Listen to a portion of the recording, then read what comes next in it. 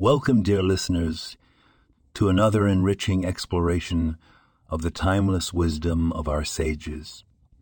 As we delve into the ethics of our fathers, today we reflect on the profound words of Rabbi Tarfon, who said, "The day is short, the work is much, the workers are lazy, the workers are lazy, the reward is great, and the master is pressing."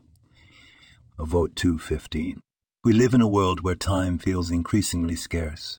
Our daily tasks and responsibilities seem to multiply, yet the hours in a day remain the same.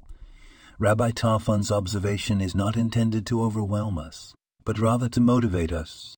He reminds us that though the day is short and the work is indeed much, the reward, the fulfillment of performing good deeds and bettering ourselves, is great. The notion of lazy workers isn't necessarily a negative critique. Instead, it encourages us to acknowledge our human limitations. We can't do everything, and that's okay.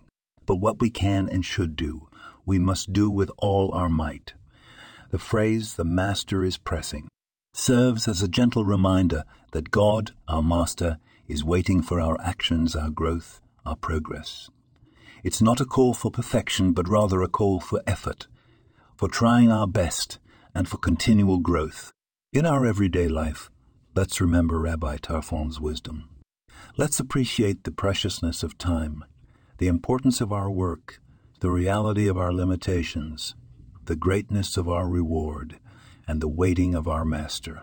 May we all be blessed with the strength, wisdom, and motivation to make the most out of our short day, to contribute our part in the vast work, and to strive towards the great reward. This podcast was produced and sponsored by Daniel Aronoff, reminding us all to take time to reflect on the wisdom of our sages and apply it to our daily lives.